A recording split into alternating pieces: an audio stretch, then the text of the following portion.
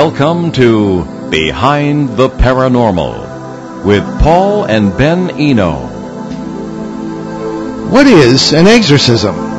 What case helped inspire the 1973 film The Exorcist? Are demons and possession what they appear to be?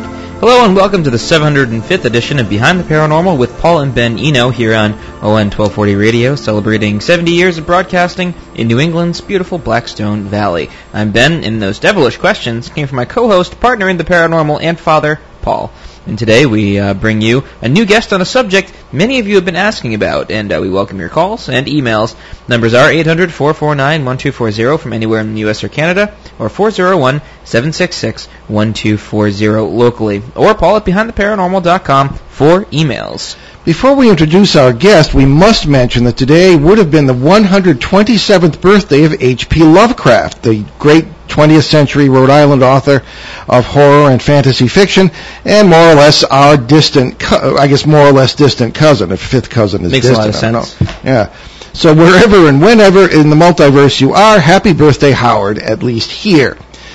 Stephen LeChance has been called one of the most prolific supernatural writers of this generation. In 2007, he released the best-selling book, The Uninvited, which detailed his own haunting while he and his children lived in the so-called Screaming House in Union, Missouri.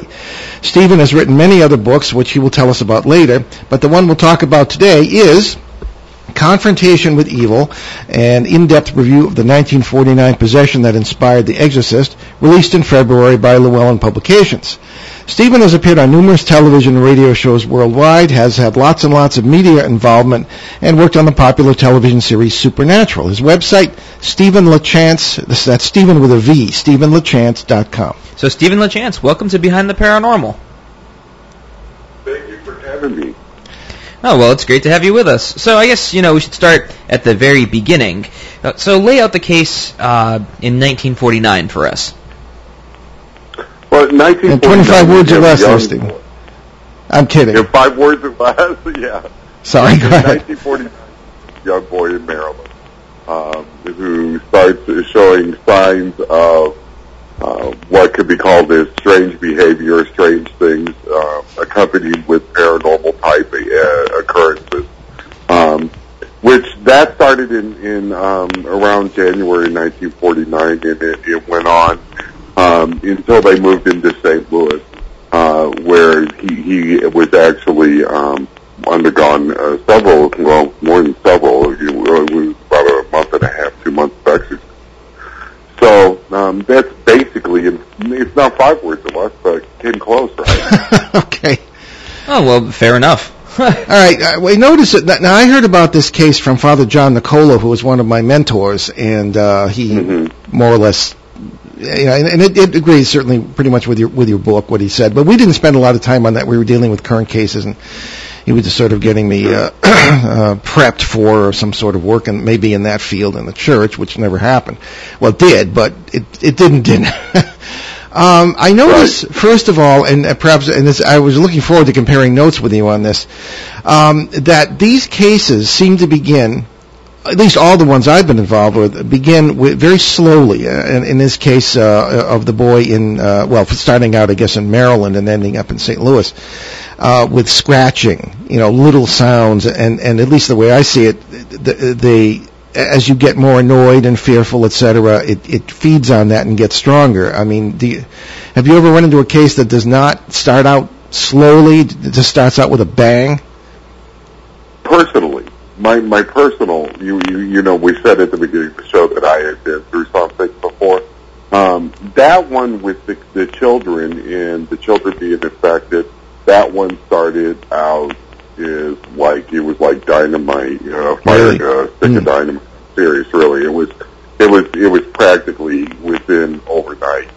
Everything accelerated very quickly with that one. I think with this one, if we talk about this one, we notice that when you look at the case, it does start with the scratching, but it immediately seems to switch. The case actually starts before his aunt died. 2 weeks after her death is when things really, really seem to key up, doesn't it? And that was only, we're talking maybe a month and a half top. that happened. So, I mean, you know, that's actually pretty quick in a lot of these cases. Yeah, I think so. Yeah. Months, and, you know, sometimes you'll find people will be in that infestation stage for years even. So it's unusual when we see these where, even in that case, in the case we're discussing today, that it happens so quick.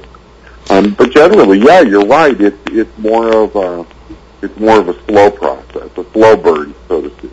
One thing I think people don't understand, and you can please comment on this, is that people don't understand that an exorcism is a very long and complicated process. It's not just sitting somebody down and reading a prayer and having weird things happen. Everyone I've seen is different, and it can involve long months of counseling, medical possible medical tests, things of this kind, as well as the prayer and theological approaches, everything else. I mean, I just thought I'd mention that because a lot of people think it's like it is in the movies, you know.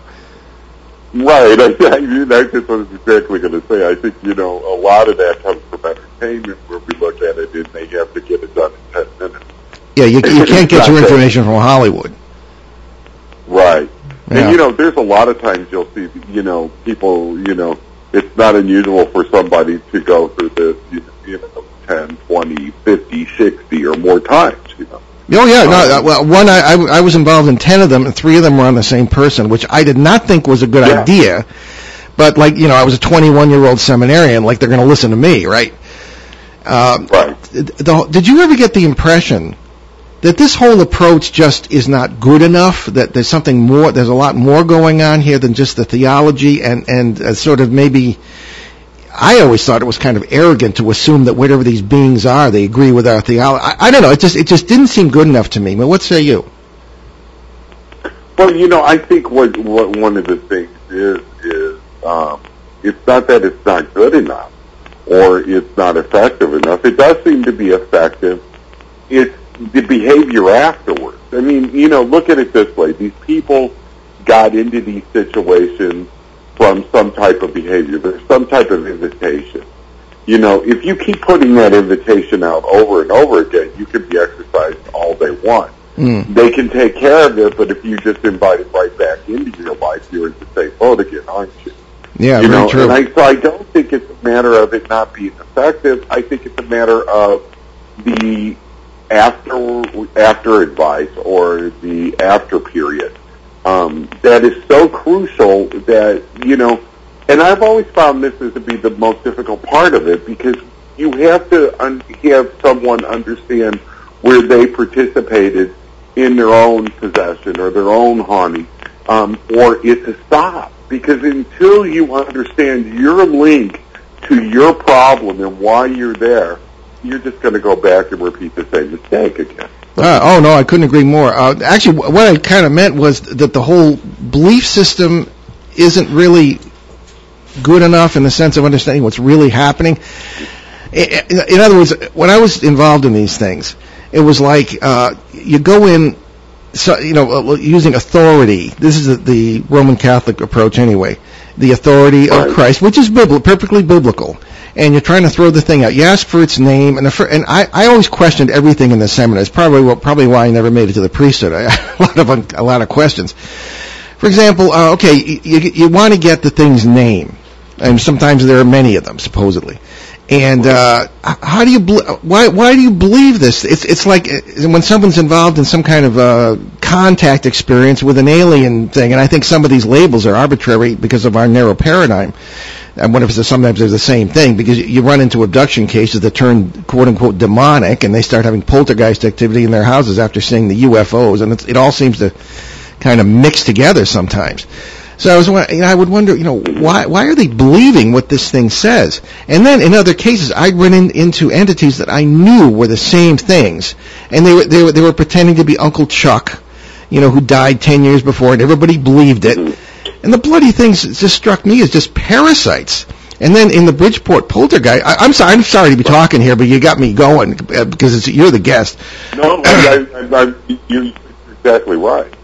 But in the poltergeist case in Bridgeport, Connecticut, in '74, I had a physical. This thing had a body, for crying out. It wasn't a spirit, at least, because I'm feeling bone structure, and I was having a struggle with it to protect this child. And I think had we not come in there and at least done something, that might have ended up in a possession case. I don't know. So anyway, I'm sorry to hog the floor here, but I'm excited about this subject. Things that I thought were really, really cool and interesting there. First of all, one of the things that you said that I thought was interesting was when you were talking about the physicality of it. Yeah. One of the first exorcisms that I went through, where he was praying over the girl, and she gets up and she runs away, and I have to run, to get her, and I catch her, and she's outside the front door of the house, and she's vomiting.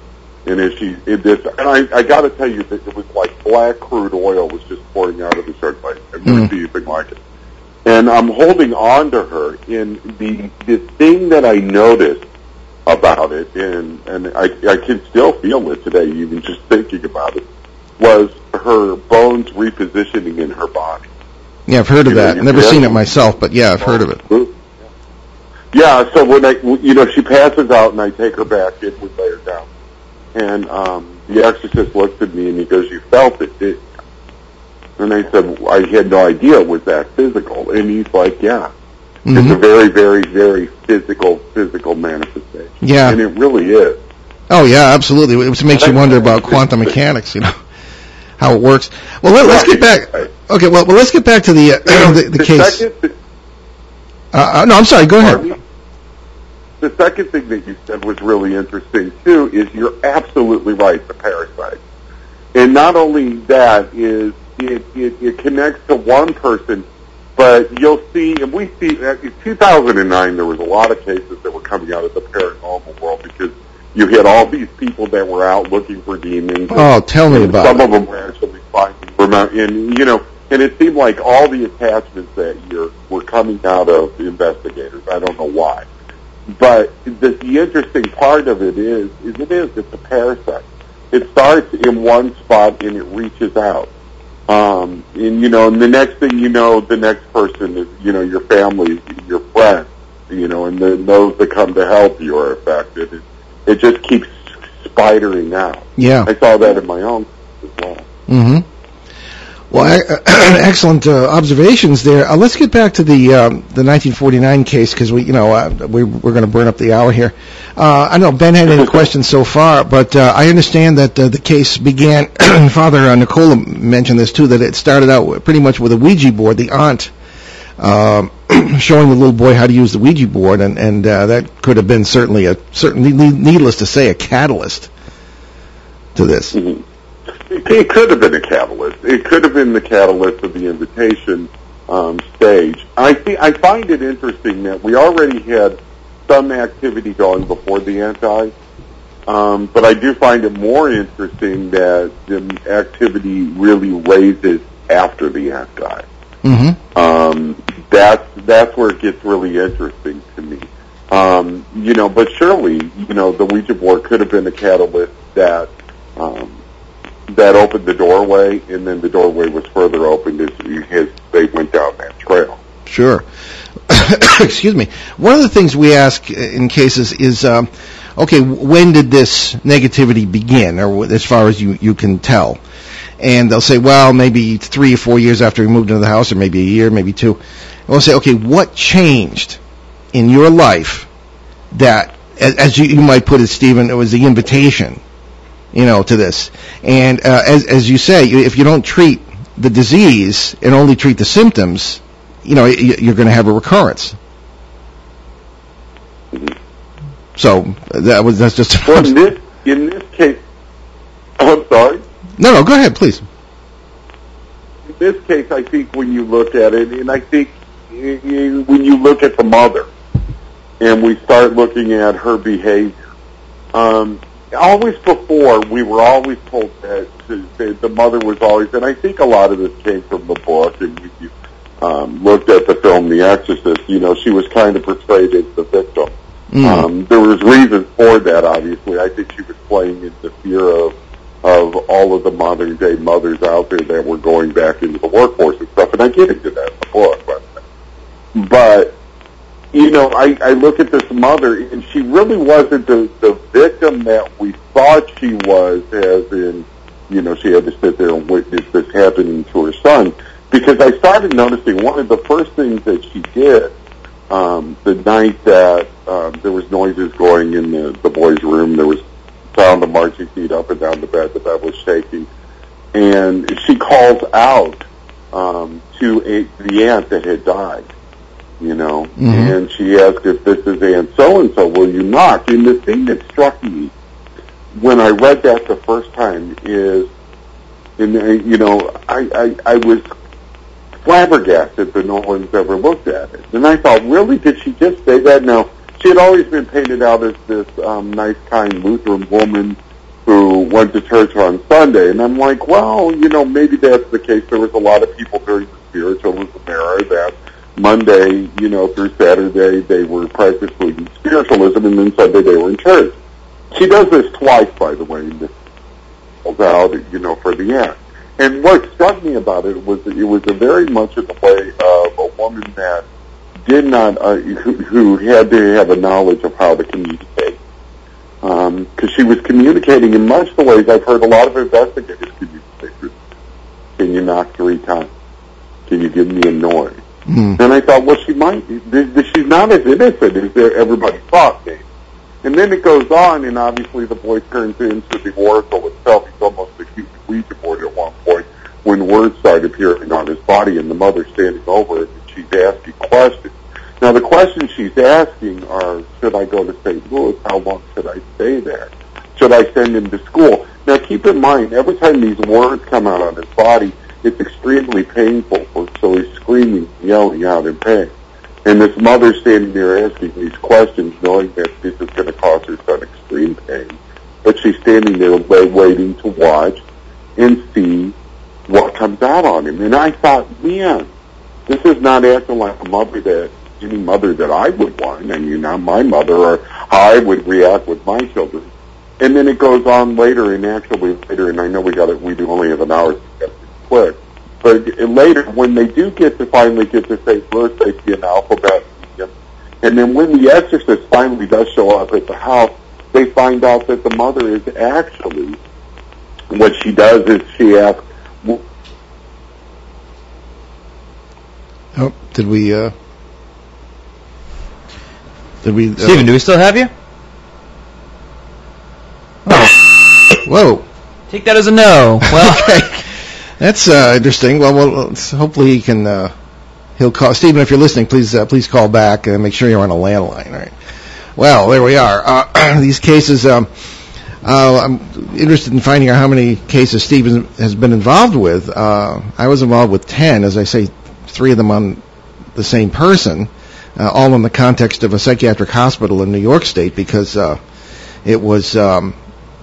I was just assisting the priest. I wasn't obviously doing these things, just being an assistant. Well, I think it's interesting as I read through some portions of a major chunk of the book, that the family. It's really interesting that it's the mid 1940s when this whole thing starts up, and the family turned to spiritualism. Out of all things, the thing that actually essentially started the whole problem. It's very common. Yeah, it's really weird. I believe our guest is calling back. Okay. But, it's just the answers to these situations are sort of, people have different answers to it, and they may be right, they may not be right. So I think we have our guest back here, and we'll continue our discussion of course, his book, Confrontation with Evil, the in-depth review of the 1949 possession Stephen, of are you with us? The Exorcist. You knocked them off. Oh, there we go. Yeah. That usually happens when we're talking about UFOs, so consider yourself fortunate. Okay, so why don't we continue our discussion then? Stephen, you were talking about of course, we're talking about the 1949 St. Louis exorcism case and the rather strange position of the mother.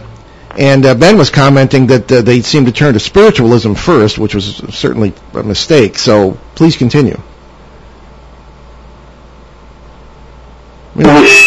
Whoa, this is wow. This Second is time's the charm, huh?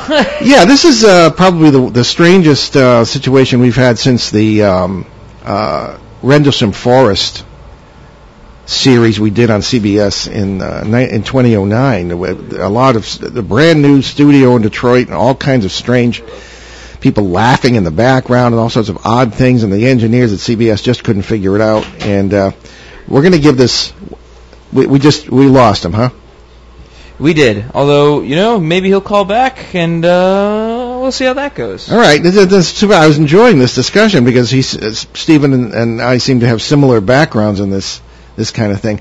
One of the questions I was trying to get at earlier was, do you really think our understanding of what this is good enough? I mean, if you go in, the exorcist goes in from a Christian exorcist anyway, and we'll assume these are servants of the devil possessing a person, and so you could argue that in a way, but I thought that was too narrow of a view myself. But of course, as I say, I was a 21-year-old seminary student, and nobody was going to pay any attention to me except maybe as an assistant. So I was expected to learn that point of view, and I tried to, but I mean, I kept questioning things, and as I said to Steve, I'm a questioner, and I asked a lot of questions in the seminary. It's probably a good thing I didn't make it to ordination. So I think we have Steve back again. We're going to give it another try and see if we can continue our discussion on the 1949 exorcism case in St. Louis, on which the Exorcist film of 1973 was based. Actually, in the seminary, I had to labor under that movie because the church was paranoid at the time, and they looked askance at my paranormal work because people wanted answers from the church on exorcism and things of this kind. And in my opinion, was just tell them what the belief is. Don't clam up. That just makes people more curious. So anyway, that's probably one of the reasons in 1977 I got tossed out a year or two before ordination, and I suppose the church and I maybe have had a lucky escape. I have not been involved directly, indirectly of course, but not directly with any exorcism since the 1970s, and I don't particularly want to be again. But again, the view with that and summing up that and other cases I've been involved with, particularly poltergeist, and Ben tends to agree on this too. I think we're dealing not with servants of Satan in any sense like as the classical theology would go. I think we're dealing with parasitical entities, as Stephen agrees up to that point, and we are dealing with entities that simply are life forms. Very physical in their own parallel worlds in the sense of quantum mechanics and the multiple worlds theory, which I think is very, very definitely played out not only in the paranormal but in our daily lives. And I think we've got, that's what we're dealing with, and I think it has to be approached like that. Simply getting in there and commanding it to do things, even if it's in the name of Christ or whatever the belief system may be, can only, I think at times will aggravate the situation, which is why it doesn't always work. But Steve made a very, very important point, and that is that the behavior and the follow-up is absolutely crucial. If the person continues the behavior that created the invitation for the parasite to come in the first place, then the exorcism is not going to help. No, and sometimes there are many exorcisms, as he pointed out. The most I ever saw was 3 on the same person, but I think the idea that people have got to change their behavior appropriately, and they must have the support of their families, and there's a lot of counseling involved, and you've also got the objectives of keeping the press away. You don't want publicity on these things, and of simply if it's a Roman Catholic situation, convincing the local bishop that an exorcism is required. And again, I don't know how constructive it is. I think that there are other ways to approach it. Ben and I refer to it as the Peter Pan theory. Now, if it's gone to the point where there is a bond between the parasite and the victim, I've had victims writing love letters to the parasites, thinking that they were it was a lover from a former life. That happened right here in Rhode Island many years ago, but it did. So I don't know. It's a difficult situation, and many would disagree with my point of view on that. But so far, if we can get Steve back here, we'll hopefully after our break, we'll be able to continue the discussion on this very interesting case. Okay, Steve, are you back with us? Yes, I'm back with you. I apologize, people. Oh, I'm sure it's not your fault. The cosmos seems to be against us. Well, you're just in time for our break. And we're going to take our bottom of the hour break here. You're listening to Behind the Paranormal with Paul and Ben Eno on WOON 1240 in New England's beautiful Blackstone River Valley, broadcasting for the 70th year here. And we're with our fascinating guest, Stephen LaChance, talking about the 1949 exorcism case in St. Louis, I hope. If we survive till after the break, we'll continue the discussion. Stay with us.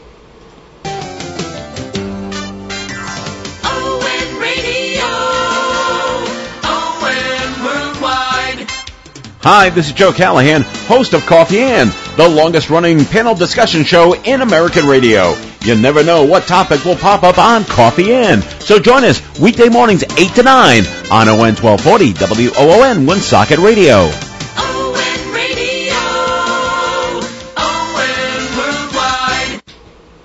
Well, we're back Behind the Paranormal, and our guest Stephen LaChance is with us, I hope, and we're going to continue our discussion of the 1949 St. Louis exorcism case on which the Exorcist film was based. Now, Stephen, I don't remember where we were, but why don't we begin the second half hour with a question, why were so many priests involved in this case, and how did they get involved? Well, interesting enough, I think a lot of people have the misnomer that they came to St. Louis for an exorcism, which they did.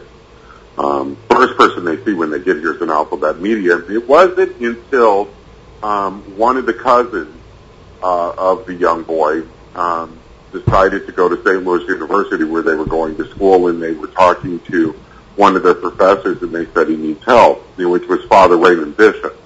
And that's when Father Bishop went to his superiors, and they said, well, go check it out, obviously, and he goes. And he comes back realizing that he needs help. And that's when they assigned Father Baldern, who was the exorcist, to the case. In a lot of different ways, they had a lot of people assisting at different times. There were Father Holleran, who later became a priest. He was studying to be a priest at the moment. He wasn't a full priest at that time. He was just in seminary. He would be there to mostly hold the boy down through different things. Yeah, that's what I had to do. And Father Van Brew, right? Father Van Brew was there, and he would assist with the prayers and such. And then you had the brothers from Alexian Brothers, which were involved. Plus, you had the priests and such from St. Xavier. So there was a lot of people involved in this. Yeah. And I think it was just osmosis of people trying to help him over such an extended period of time. Were there any doctors involved? Because everyone I was involved with, because it was in the context of a hospital, there was always a doctor present. Mm-hmm. You know, the thing is he went to see a doctor early on, and the doctor could find nothing really physically wrong with him. He also saw a psychologist early on, and they couldn't find any psychologically wrong with him. They said he was just anxious. And obviously, I would be anxious too, going through the things he was going through. So, all of that normal. Now, later on, they were in the Alexian Brothers Hospital. I'm sure they had attending physician looking over him at certain points to make sure he was okay. Yeah. Of course, my cases were 30 years after this, and it was in a state hospital, which is interesting. But they would call, the priest I was working with was the chaplain, who was also the diocesan exorcist, and he would, when the doctors would be in a room and stuff would start flying off shelves on the other side of the room from this patient who'd been diagnosed schizophrenic or paranoid or whatever, or dissociative identity disorder or anything like that, then they'd call us and realize it's obviously not some sort of condition in the person's mind necessarily creating this. So what sorts of phenomena accompanied this possession case, this sort of a smorgasbord, if you would? He had a lot of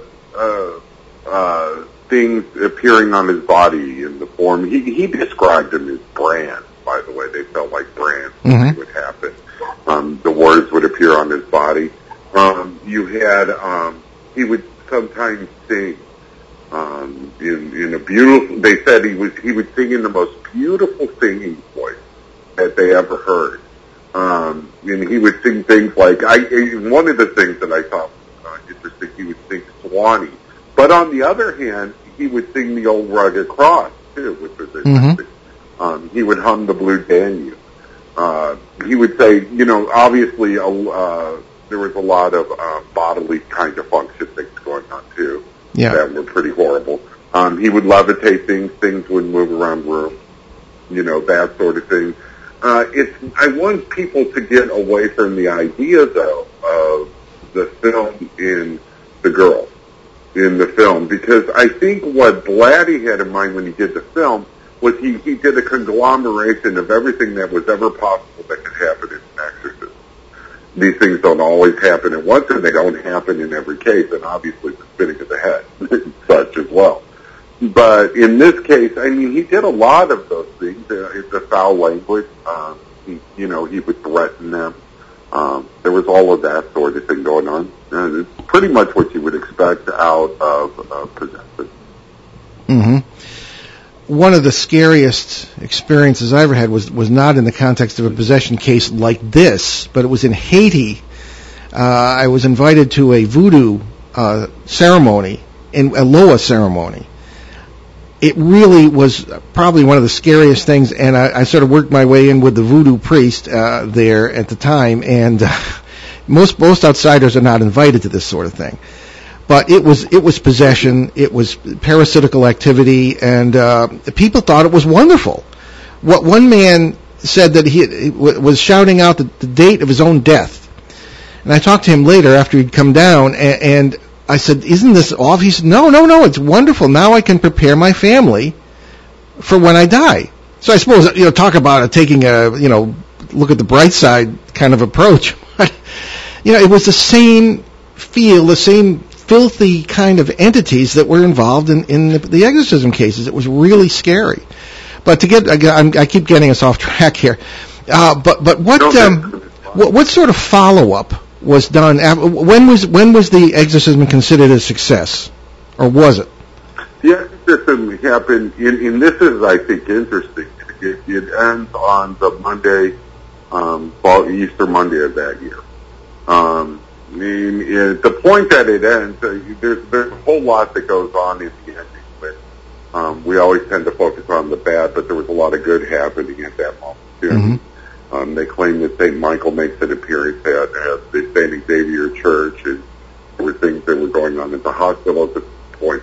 But that's when it ended, and he was able to take his communion the next day. Mm-hmm. In church. Okay. They followed up with him. The parents actually became Catholic. Mm-hmm. I think it was Christmas of that year. And they followed up from him from a religious standpoint. Now, and said he was doing quite well. The claim is that he doesn't remember anything, whether that is a protective device for himself or whatever, I don't know. But he doesn't remember anything, and he actually went on to work for NASA. I didn't know that. Yeah, he did. He went, and what I thought was interesting about that, because everybody always says, well, when he was crazy, it was schizophrenia, it was this and that. And I'm like, you realize he went on to work for NASA, what kind of security clearances and what kind of evaluation he had to undergo to be able to work for them? Especially because he worked for them as they say, as a rocket scientist. Yeah. So I find that interesting as well. So he went on to lead a very, very normal life. He's still alive. He's in his 70s now. Mm-hmm. Could you speak just into the phone directly? Because sometimes you're kind of fading out a little bit. Okay, I apologize. Okay, no, that's good. That's fine. Do you feel, not having, there's always a disadvantage not having been at the scene. Do you feel that this case is accurately reported in the sources you've seen? For the most part, and that was a struggle. I grew up in St. Louis. I heard all of the urban legends. I've heard all the stories. I I mean, it's kind of one of those things, if you grow up there, it's kind of ingrained in you. Everybody wants to talk about. Everybody's got a story. So when I really wanted to get into the evaluation of it, I was curious of where would be the best places, because obviously the actual priests are gone now. I think Father Holleran was the last to go. Yeah. So that was interesting, then not to be able to go to anybody, obviously the boy not remembering it. So I thought, well, where would be the best place? Well, obviously there was the diary that was written by Father Reagan Bishop. Remember, Father Reagan Bishop was the first priest to go to the case. He kept the diary. And what I thought was interesting about the diary, and why I thought the diary was probably one of the more accurate things to go to, was because it was an internal document with the church that was really never meant for public consumption. This is an eyewitness. He's talking about it. He was there. He witnessed the entire thing. I think the interesting aspect of that is we finally had a really, when you look at the diary, you have a really close person to the case to give eyewitness account. Okay. Holleran was never, when you get into Holleran, his interviews, it depends who Holleran would talk to at any given point, what he would say. And sometimes he would, it's almost like he wanted to tell the interview exactly what they wanted to hear at any given point. So. Okay. All right, Stephen, before we burn up this hour, I wanted to give you a chance. You there? Yeah, we're here. Can you hear us? Hello? Hello? Yeah, can you hear us? I just wanted to give you a chance to talk about your books. Hello? Okay, Ben, let's cut this and give him a chance to call back. Hello? All right, we're gonna try. This is worse than the situation with the Rendlesham Forest. Can we, huh? Yeah, this is I don't know. It's like usually it's the UFO stuff. It's not to get paranoid, but it seems like people don't want us to talk about it. All right, here we're going to try and get him back here because I wanted to ask about a very scary situation with a couple of the priests that I heard about and have heard about in one or two different situations here. Let's get him back on there, Ben. Okay. Anyway, the idea being that some of the priests may have picked up some of this negativity when they were involved in the case. So, but in any case, we're talking about the 1949 exorcist case in St. Louis, in which the film was based. This is a record here, Stephen. Are you back with us? Yeah, I'm back with you guys. I'm sorry. This is bizarre, but it is. This is one of the more bizarre I've ever seen in 10 years on the air. Anyway, what I was going to ask you was, before we lose you again forever or something, maybe you could tell us about your books, your website, and where people can find out more.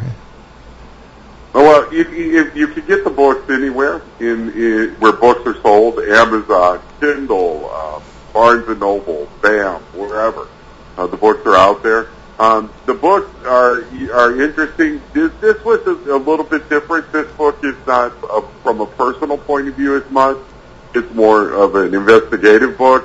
Mm-hmm. But The Uninvited, obviously, is the story of the Union haunting and how I got into all of this. So, yeah. All the books are out there. The website, StephenLaChance.com. You can go there as well. Look them up and see what you think. Great. And maybe we'll even get a film out of this eventually. Well, that'd be cool. Yeah, there are several people who have been involved in cases that were made into films who want to get back and do it right, So. Oh, yeah. Yeah. So why don't we get back to sort of the aftermath of these things?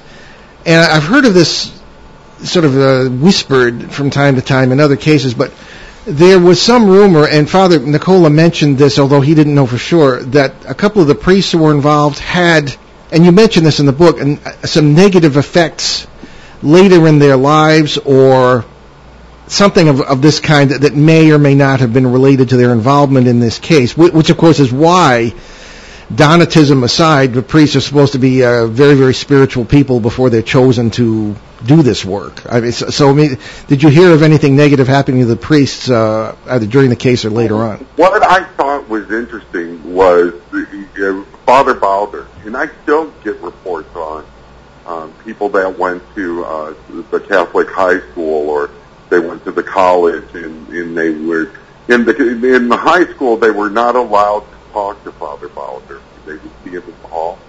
They said he was always very quiet, very reserved, and they were told to leave him alone. And they were actually told to leave him alone because they were told that he was the priest that performed the exorcism. I've actually talked to students of the high school. But the example I used in the book that I thought was most interesting was there was a student that saw Father Bowder one day, and Father Bowder was stumbling and he was holding against the wall, and the student thought he had been drinking, actually. And so the student goes to his elder and he says, I think he's been drinking. I saw Father Bowder and he's stumbling. And they tell him, no, wait until Mass and you'll see he's okay. He did that exorcism years ago, and it really had an effect on him. They said that once the Mass started, he was fine, and he was great, and he was back to normal. So I thought that was an interesting story because it was a good indication.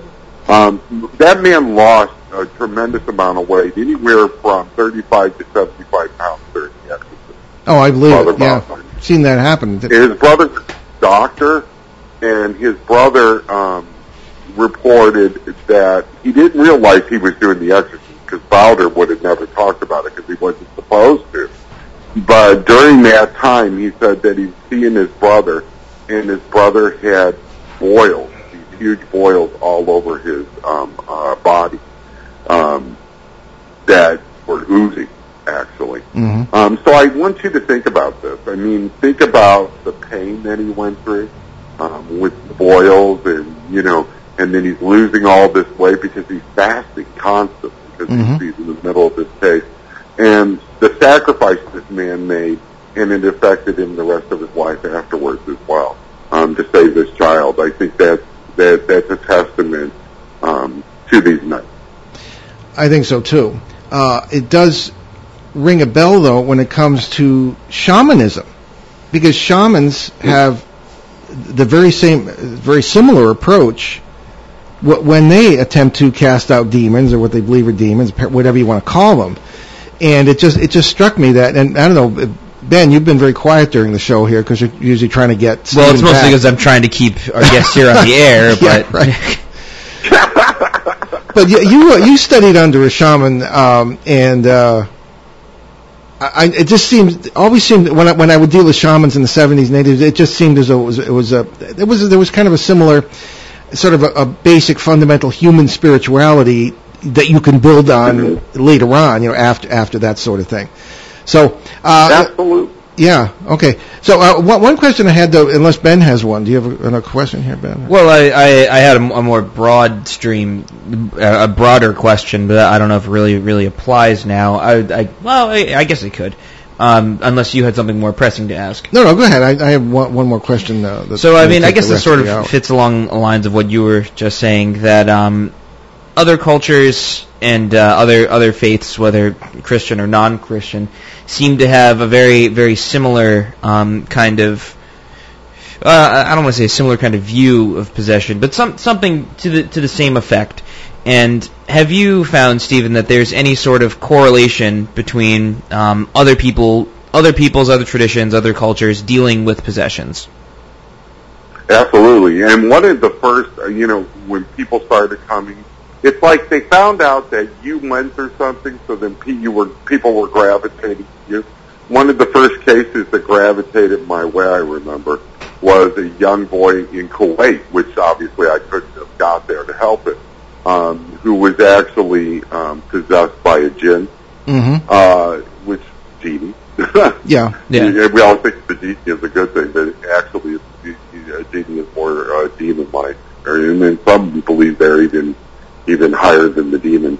But the Islamic religion, has its form of exorcism. But what I find interesting about this is that just about every major religion has a device that takes care of this. I think, a lot of times we look at the Catholic Church and it's like they have the corner on it. And I just had someone ask me the other day, why do you suppose that is? And I'm like, because they got the movie. You know, really. I don't, really, I mean, if you think about it, that is true. It's really popular. There's, you know, and they satisfied with that answer, and I'm like, I really, seriously, that is it. I mean, it's that simple. You know, unfortunately, in our society, that's the way we are. But every single religion out there, you know, the Jewish faith, I mean, you know, they have their own version as well. Mm-hmm. Yeah. So it's out there it's in all forms of spirituality. We talked about the shaman, you know. So it's not something that I would say is foreign to other religions at all. It's actually very much a part of them. Okay. The question I wanted to ask you about is that, you know, I'm sort of out of touch with the Roman Church, and I wondered if since my day in the 70s, it's true that they've lightened up on information about exorcism. I mean, you're constantly hearing about people at the Vatican having courses for people. Sometimes they're not even priests. And I used to have a couple of connections at the Vatican, but they've all retired, and so there's nobody else over there who'll talk to me. So, what information do you have about that? You know, is there really more of an openness about this? Is there an increase in what they believe is the need for exorcisms, and what's generally going on in that scene? Well, Father Ricardo Reese, who is one of the don't tell me we lost him again. Oh, you didn't lose him again. Come on.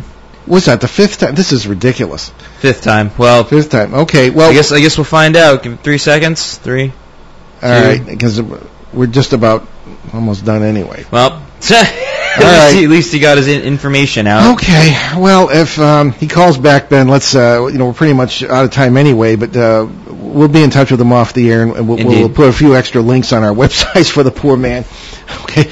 Anyway, very, very strange show, folks. Again, we were talking with Stephen LaChance, author and researcher, author of Confrontation with Evil, an in-depth review of the 1949 possession that inspired The Exorcist. That was released in February by Llewellyn Publications. It's all in all the bookstores, along with our 2016 book, Behind the Paranormal, Everything You Know Is Wrong. Indeed. And I thought that was a really good discussion, although it kept being punctuated by these strange drop-offs.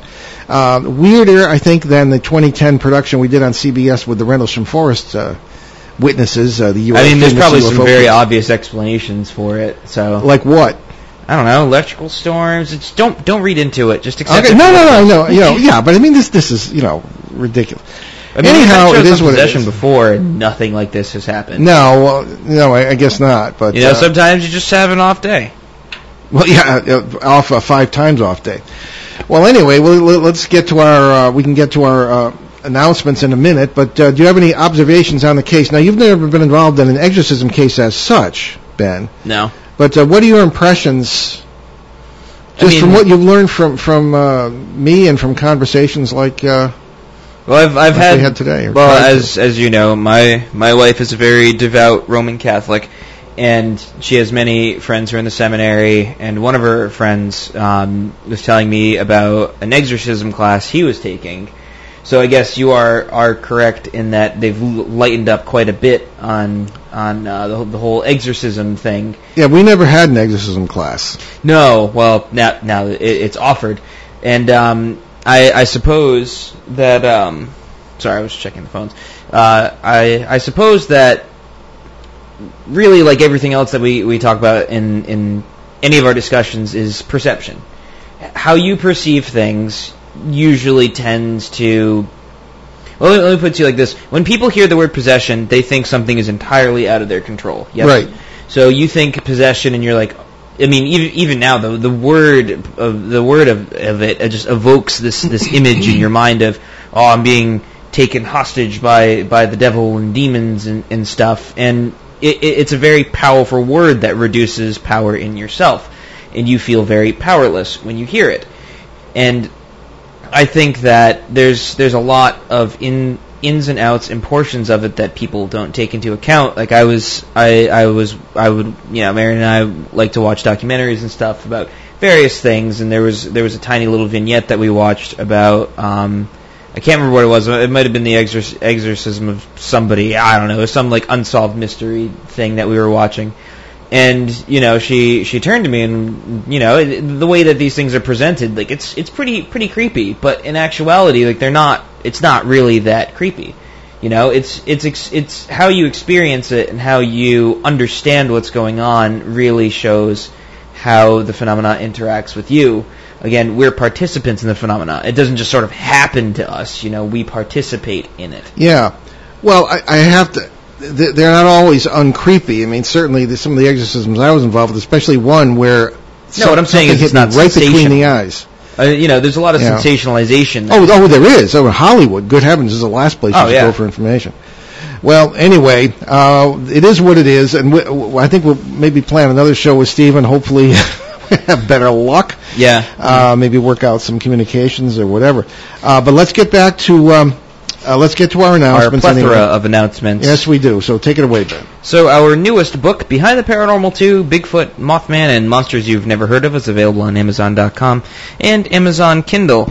And we will have copies for sale at all of our forthcoming events. And if you can't get to any one of these events and you still like an autographed copy of any of our books, you can get them at our show's online bookstore at BehindTheParanormal.com.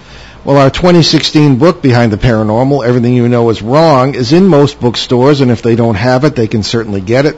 It's also available on Amazon.com, BarnesandNoble.com, and other online retailers, and again, you can get an autographed copy at BehindTheParanormal.com.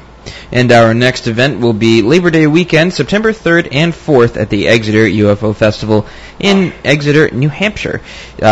A great annual event that benefits local children's charities, and it's loads of fun. All the merchants get into the act. The subject of our talk on Saturday will be flap areas, UFOs, and the paranormal on steroids. On Sunday, for the second year in a row, we'll broadcast this show live from the Exeter Town Hall with the audience and a panel of speakers, including Richard Dolan, Travis Walton, the Fire and the Sky fame, the great Kathleen Martin, Denise Stoner, Peter Robbins, Stephen Mather-Lees, Carolyn LaRock? Yeah. Why? I don't know. I don't know why that name always throws me off. You grew up in Woonsocket. You should know the French name. I know, but I don't technically live in Woonsocket anymore. Right. And our good friends from Seacoast Sausages of New England will be there also. And tickets are $20 for both days. The Meet the Speakers event on Saturday night is an extra $10. And find out more at ExeterUFOFestival.org. On Saturday, September 30th, we'll talk about strange connections, UFOs, cryptids, and ghosts in Western Connecticut and beyond at the Brandywine Living Center in Litchfield, Connecticut, heart of the Litchfield Triangle we talk about so frequently on the show. You should contact Nanette at 860-567-9500. Then on October 6th and 7th, we'll be at the Greater New England UFO Conference in City Hall, Leominster, Massachusetts, for one of our favorite events of the year. And our subject will be the fur flies, Bigfoot, and UFOs. The following week, October 14th, myself and my father will be speaking at the Western Connecticut UFO Conference at the Danbury, Connecticut Library, along with Linda Zimmerman, Rosemary Ellen Guiley, and Shane Searway, and other legendary researchers. Now, 1 week later, October 21st, I'll be back at the Danbury Library, this time with author Bill Hall for a program about Bill's 2014 book, The World's Most Haunted House, about the famous Bridgeport poltergeist case of 1974, to which I am one of the few surviving eyewitnesses. Well, congratulations. Well, thank you. You did it. On Saturday, October 28th at 1 p.m., we'll speak at the Portsmouth Public Library in New Hampshire. The subject is What's Really Behind the Paranormal in New Hampshire and Beyond. And you can check out our YouTube channel, Behind the Paranormal Case Files, for a couple of cases that we have done files upon. And we'll be soon getting productions together and getting ready to make more videos. Right. Meanwhile, find out more about the show, our many cases over the years, our public appearances, and more at BehindTheParanormal.com, where you'll find over 720 free recorded shows from both ON 1240 and our 4.5-year run on CBS Radio, along with special shows and podcasts. And one thing about the eclipse tomorrow, everybody's looking forward to that on August 21st, 2017 here. One of our producers and I, and I think someone else, actually three of us, maybe four of us will be up at America's Stonehenge with our friend Dennis Stone, has been on the show, in southern New Hampshire, a great archaeological site where he has an astronomical platform.